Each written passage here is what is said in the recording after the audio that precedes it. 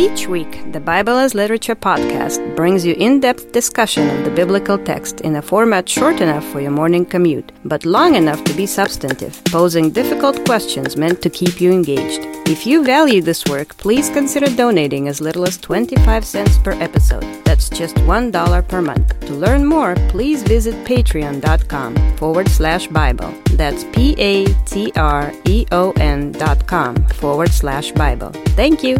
Hi, this is Father Mark Boulos with the Bible as Literature podcast.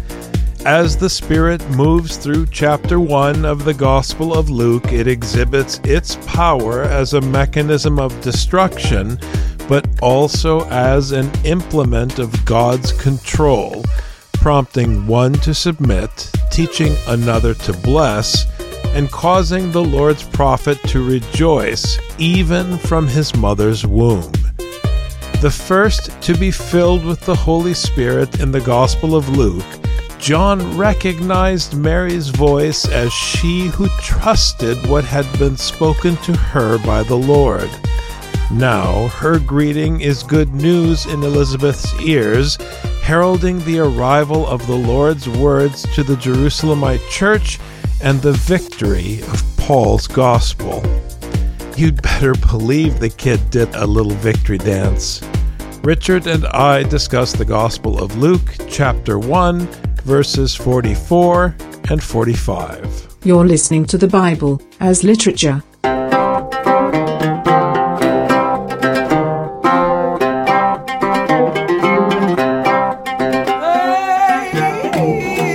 Hi, this is Father Mark Boulos. And this is Dr. Richard Benton. And you are listening to episode 441 of the Bible as Literature podcast. Dr. Benton and I have been having a discussion about the word greeting. Initially, we were talking about the word phoni, which means sound or utterance or voice. But it came down to this word aspasmos. Now, we had a little run-in around this term earlier this year, and we decided to call a truce, but we couldn't avoid it for today's episode. The first thing I said when I read this verse is, oh, here we go, aspasmos again. We can't avoid this. It's greeting, greeting, greeting, greeting. What is it about these greetings? Why is it that the greeting is what's important? And it's the sound of the greeting that comes here, and the connection between what is the sound and what is the greeting. We even had that discussion, trying to pull these pieces apart, seeing what's going on with them, but ultimately focusing on how they appear in the syntax of the text itself, because they don't appear independently. Father Paul has been really, really reminding me a lot that I am not allowed to take a word out of the context, go and comment on it, and then come back to the text. I'm not allowed to do that. Whether the word is aspasmos, greeting, or it's theos, God, I'm not allowed to take the word out, comment, and then come back. I have to take the biblical text as the premise, and I'm only allowed to return to those premises if I want to be talking about the text. As soon as I depart from those premises, I'm talking, but I'm no longer talking about the text. I'm no longer talking about Scripture. So always grounding whatever I have to say and subordinating it, maybe that's a better word, subordinating what I have to say to what the text is saying. And if I don't understand the text, I can't then go and say whatever I want. I either say, I don't understand the text, or give me a minute because I'm going to have to figure this text out. The terminology of the author on the author's terms. Every English professor says about any paper you write, you as the one writing the paper, you are the one responsible to define your terminology at the beginning of the paper. When you hear Scripture, you have to submit to Scripture's definition of its own terminology. And that's what we've struggled to hear and work with on this podcast for years. How are the authors defining their own terminology? For behold, when the sound of your greeting reached my ears, the baby leaped in my womb for joy. Hearing Luke, which is stressing the Spirit and the news that Gabriel brings from Elohim, his words, that these words are the cause for John's rejoicing. That these words are the words that the Spirit is bringing through Mary to Elizabeth. And so in this sense, my initial reaction is that John is leaping because of the news of the gospel, which links the greeting to the announcement of the gospel. That's the utterance. Elizabeth is stating a piece of news.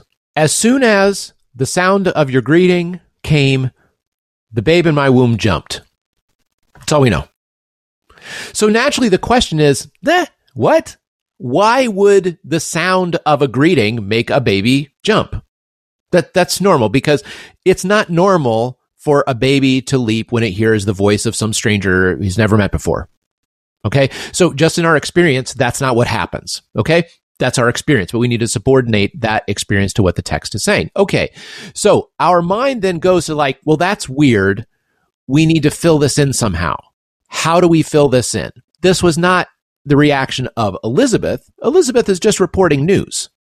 This is the reaction of John the Baptist. John the Baptist being this seed that was planted in Elizabeth thanks to Gabriel. And the sound of this woman's greeting is what made him leap. This is the woman who also heard the word of Gabriel and believed in it, trusted in it. As John the Baptist was promised by Gabriel to be filled with the Holy Spirit, this Spirit then is what animated him when it heard the voice of this person who herself submitted to the teaching, the message of Gabriel. So it takes a lot to bring these pieces together. And I think as people read Scripture, realize where are the bumps in the road that you're running into. Because if you don't recognize those bumps in the road, your mind automatically fills it in. A 10-year-old automatically fills it in. Like you were saying, Father, you say, oh, well, it must have been because Mary appeared. No, it has actually nothing to do with appearances. First of all, John the Baptist is in complete darkness. He's in a womb. So there's nothing about appearances that have to do with anything. Did he feel the appearance of Mary? No. Actually, it doesn't say anything about feeling. Elizabeth says specifically, the sound of her greeting. It was the voice, not her appearance, not her presence, not her aura, not her energy. It was the sound of her greeting. And we have the focus here. And so as listeners, we can't help but be brought back to the word because we're filled with this vocabulary of voice and greeting, not presence, not soul, not essence, not energy, but the sound of a greeting. And the greeting is linked to the words that follow it.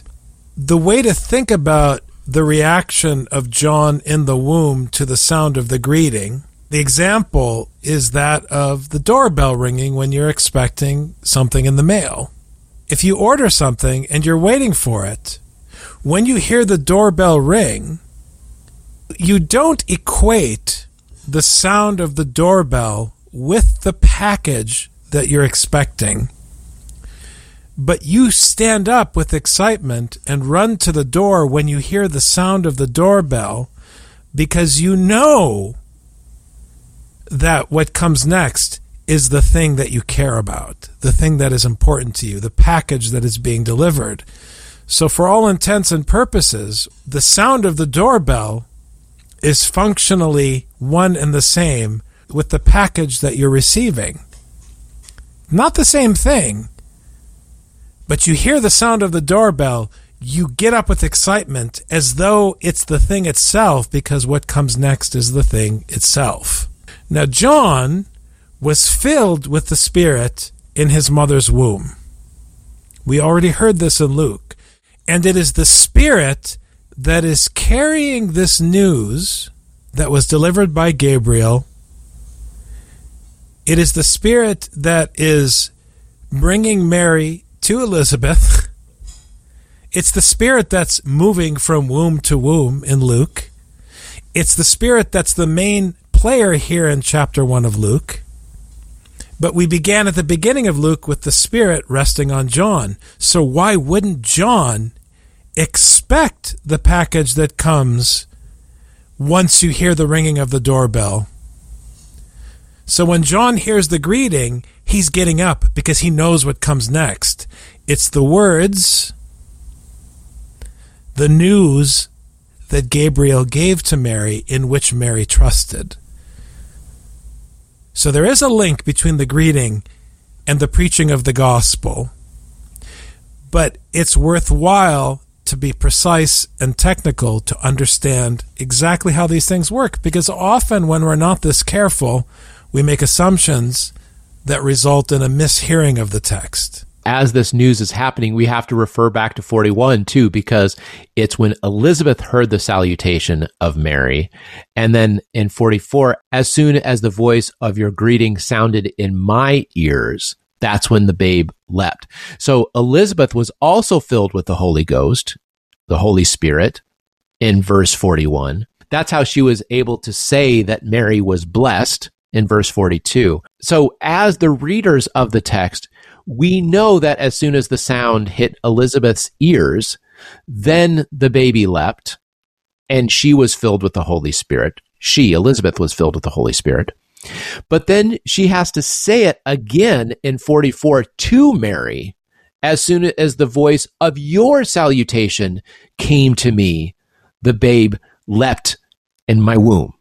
So it happens twice, once for the sake of us, the reader, and a second time for the sake of Mary in the story. But of course, we're the hearers of the text anyway, so it's there twice for us.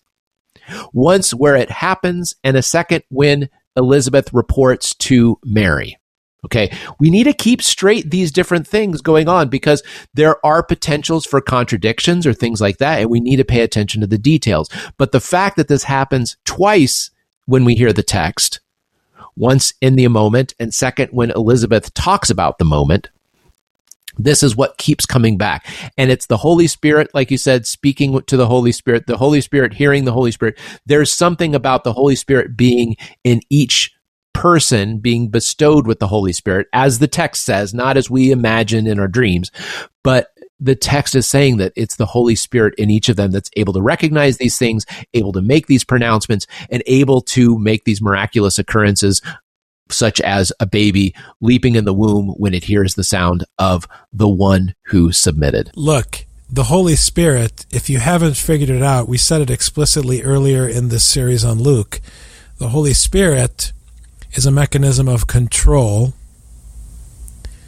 The Holy Spirit, in this sense, is also a mechanism of destruction, because in order to establish control, it needs to tear down the things that we build to establish human control.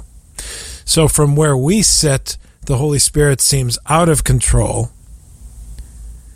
But from where the apostle sits, for example, when Paul wields the Spirit in his letters, he wields it like a lightsaber. It's the sword of the Spirit in that sense. It is under his control. He controls the Spirit because he's the premise in his letters. As far as we're concerned, because he's the prophet in his letters. Here in Luke, the Spirit is controlling the show. Ultimately, Elohim controls everything, but under the aegis of Elohim, who sent his champion to announce his will, the Spirit is the one executing the will and making everything move. So you better believe that John's going to get up from his chair when the news of the obedience to the words that will soon follow is all in motion. He heard the doorbell and he got up from the couch. And blessed is she who believed that there would be a fulfillment of what had been spoken to her by the Lord. It's a loaded verse. She is blessing the one who trusted that what was spoken by the Lord, the words of the Lord, would be fulfilled. It's loaded because this is the Alpha and the Omega of the scriptural system. I was just preaching about this weekend at St. Elizabeth, talking about Ecclesiastes. Everybody misreads Ecclesiastes because scholars always say the last section about judgment was a late addition. Because religious scholars are no different than secular scholars. They think that Ecclesiastes is something different than the rest of Scripture. They don't realize that Luke and Ecclesiastes are saying the same thing. That's the downfall of religious thinking. You don't want to accept that Luke and Ecclesiastes are saying the same thing because it undermines your religious thinking, that we all share one fate. Just wait till we talk about the Magnificat next week. The judgment comes at the end of Ecclesiastes because you're stuck with a closed canon. You're stuck with this bad deal, this evil situation the preacher teaches you, that we all share one fate, and there are no guarantees, and you're no better off if you do or you don't. All you're left with is whether or not you trust in the words of the prophet, whether you trust in the words of the Lord, with no guarantees, and the possibility that you will receive the outcome the wicked deserve, and the wicked will receive the outcome the righteous deserve. So, Mary, do you trust in the word of the Lord? Yes or no? Blessed is she who trusted that there would be a fulfillment. It is the trust. This is what faith is. This is what faith is. It is trust. It is hope against hope. It is trust in the judgment of the Lord and the fulfillment of his word, the fulfillment of what he speaks in his teaching with no guarantees.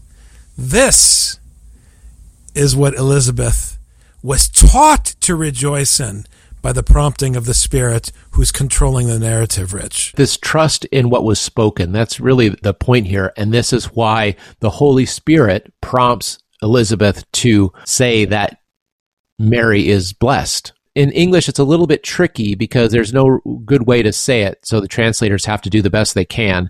And say there will be a fulfillment of those things which were told, or those things that were spoken. You have to have the things in there when you say it in English, but there's no things. It's a fulfillment for the spokens. You can't say it without what or that. A fulfillment of the spokens to her by the Lord.